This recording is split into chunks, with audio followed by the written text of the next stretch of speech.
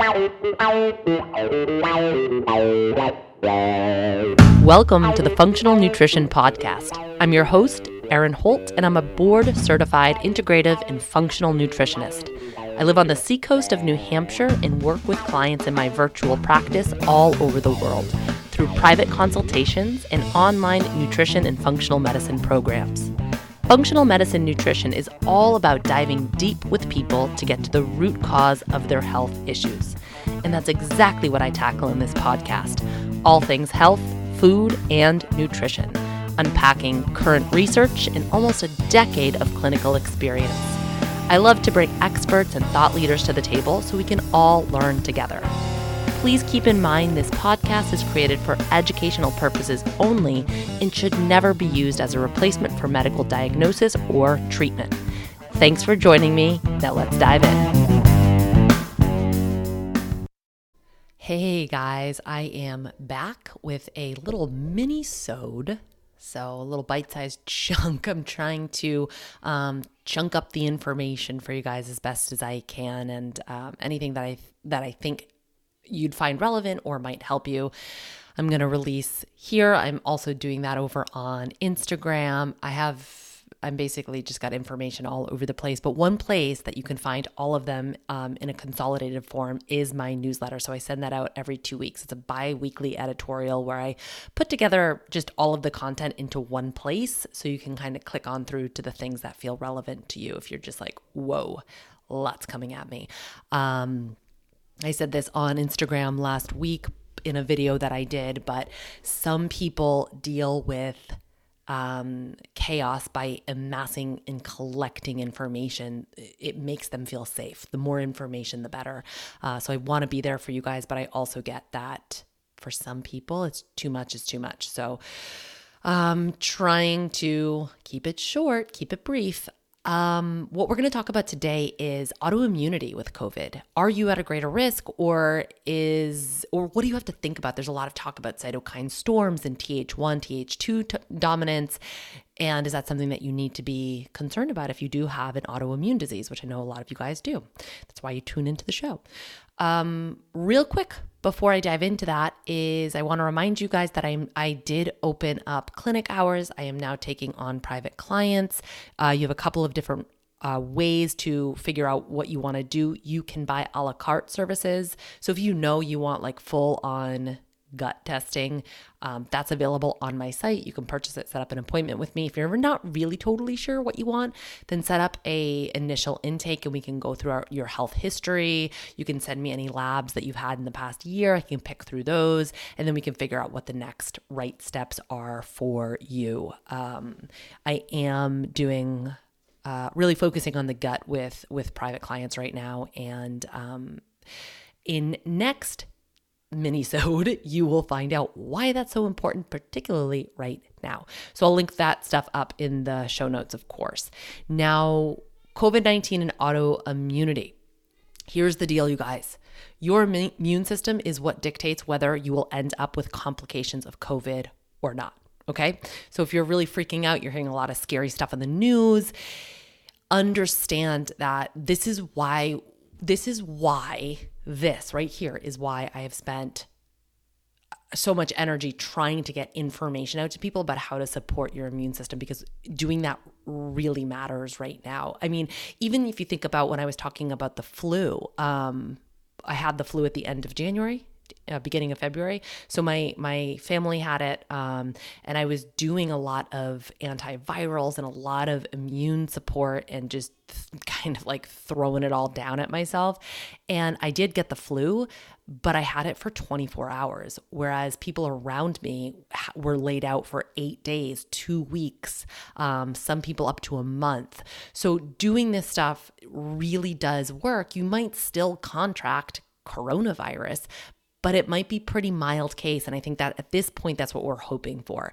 If you have a robust immune system, you'll probably be fine. If you have good secretory IgA production, if you have a good balance between Th1 and Th2, which we're going to talk about in a sec, you'll probably be fine, okay? And that's a lot of people, but what if you have autoimmunity? What if your immune system's kind of wacky? What we know is that you are not considered immunocompromised unless you're on an immunosuppressant drug. So just having autoimmunity doesn't necessarily mean you're going to have complications, okay?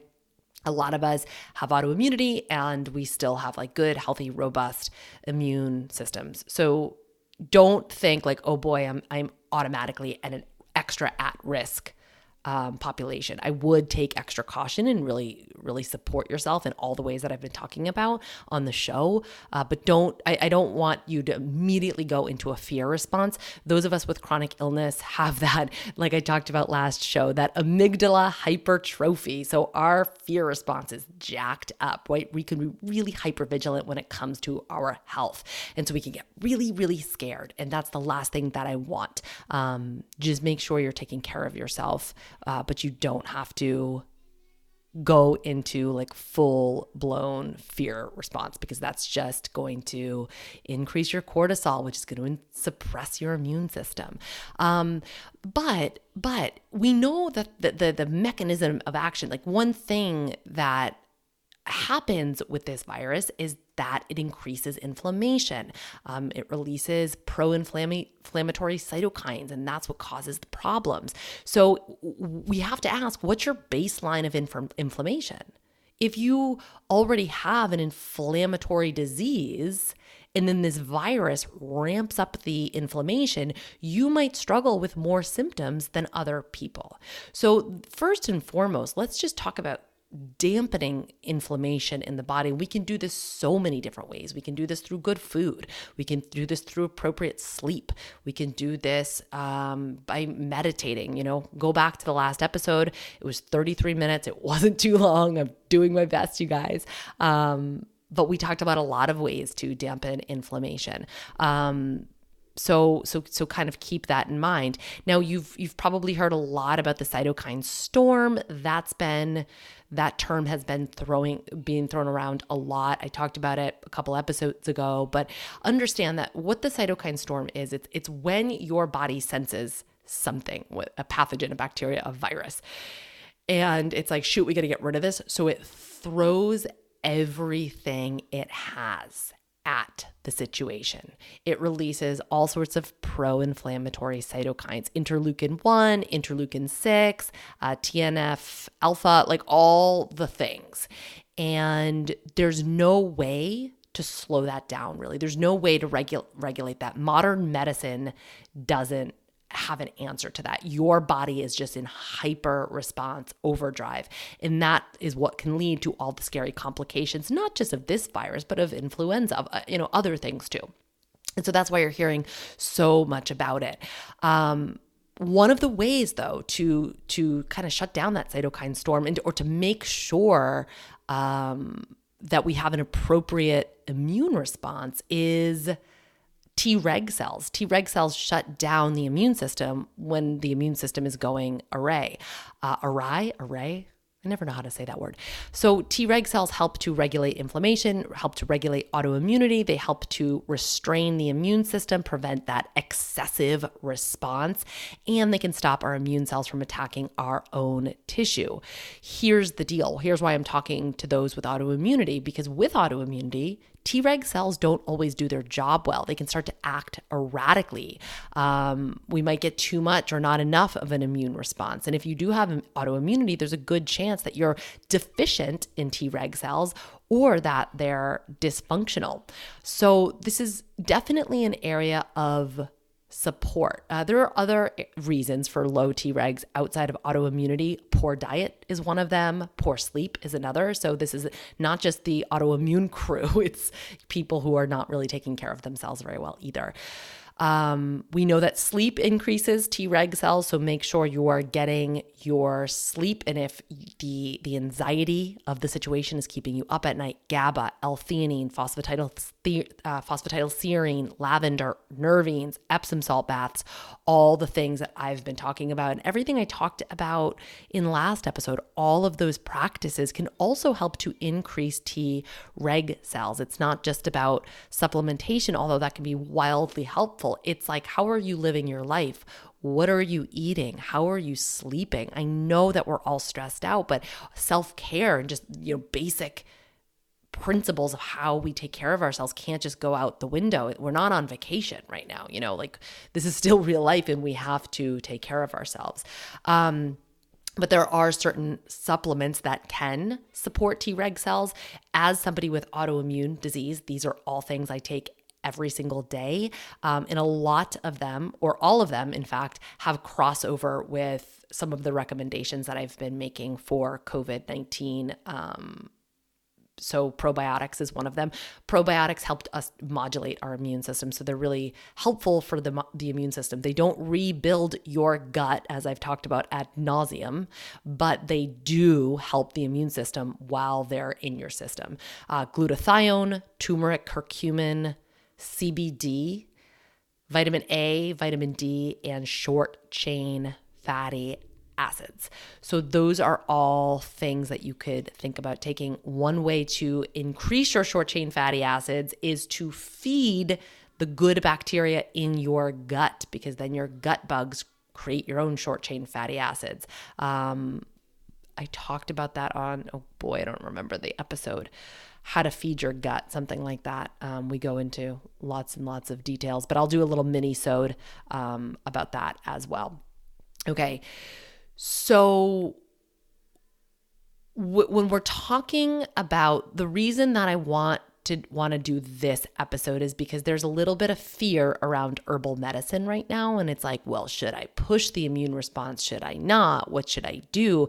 And the answer is that we should always tailor herbal medicine to the individual. Who's the actual person that we're talking about? What's their health history? What's their context? In this concept of Th1, Th2 continues to come up. Now, Th stands for T helper cells. They're part of the immune system. They should work together back and forth in a well-balanced immune system.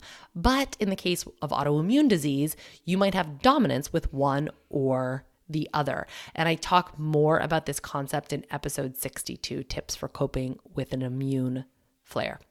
Th1 fights a virus to resolve the infection. So that Th1 response tries to get the virus under control. Now, for some people, if they have too much of this response isn't shut down. They don't have enough Treg cells to shut it down. So they have this chronic inflammation. So if these people who are Th1 dominant get an infection or get in a virus, they tend to have a flare-up of their autoimmune symptoms. If you already have a big Th1 response, getting a virus can make it greater.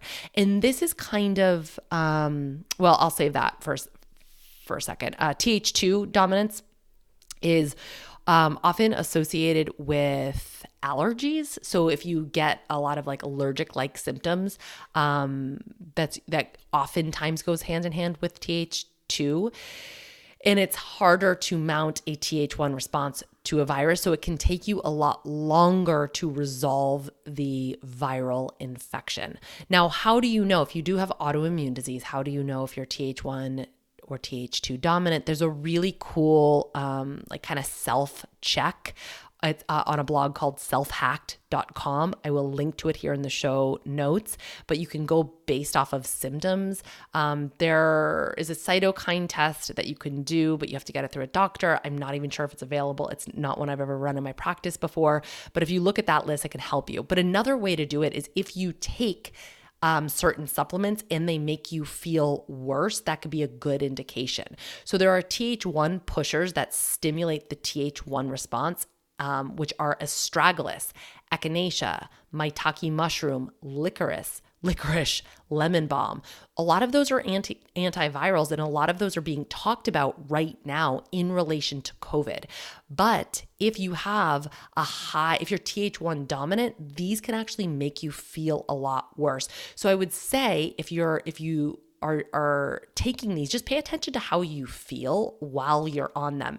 They can be wonderful. I can take all of these, no problem. I do really, really well with all of them. In fact, They make me feel amazing, which is probably indicative that I am not Th1 dominant. So I just want to put that information out there as something to pay attention to. Now, this is where the whole elderberry shit show got started. I am so sorry for swearing. If you have littles around, my bad. But come on. If you know, you know. I had to use that word. If you have an underlying inflammatory condition, if you are Th1 dominant, the elderberry can increase the cytokine response. That's one of the reasons it's good for a virus, because it's increasing the inflammatory response early in an infection, which is going to shorten the length of the infection. The problem is that if you already have too many of these pro-inflammatory cytokines, if they're already high, it can make you feel worse. So it's quite common for certain people with autoimmune disease to feel bad when they take elderberry syrup. And I don't particularly care which side of the fence you're on with elderberry syrup, but the truth remains, if somebody tells me I take elderberry syrup and I feel bad, I'm going to say, okay, you know your body. I'm not going to dig my heel in and be like, but it's fine. It should be fine for you. I'm not going to do that, okay? This information is just that. It's information. How you decide to apply it to your own body, that's on you. But we got to get the information out there so people can figure it out for themselves. Now, Th2 pushers will stimulate the Th2 response and dampen the Th1 response. These are things like green tea extract, pine bark, white willow bark, and pycnogenol. So those, if you're Th2 dominant, those might make you feel not so great. And again, just to reiterate, this is why we want to tailor these herbs to the person, right? We're always asking, what's the health history? What's the context? Who is this for? Who are we talking about? We're not necessarily making these blanket statement recommendations, but the Treg support that I talked about, that's pretty much good for most people, okay? Obviously, there's going to be some exceptions to the rule, but even if you do have autoimmunity, that's going to help to support your immune system. It's going to help to balance it out, and that's what we're looking to do. Okay, you guys? Hopefully that was helpful. I'll check you soon. Thanks for joining us for this episode of the Functional Nutrition Podcast. If you'd like to submit a question to the show, fill out the contact form at erinholthealth.com. If you like what you hear, don't forget to subscribe and leave a review in iTunes. Take care of you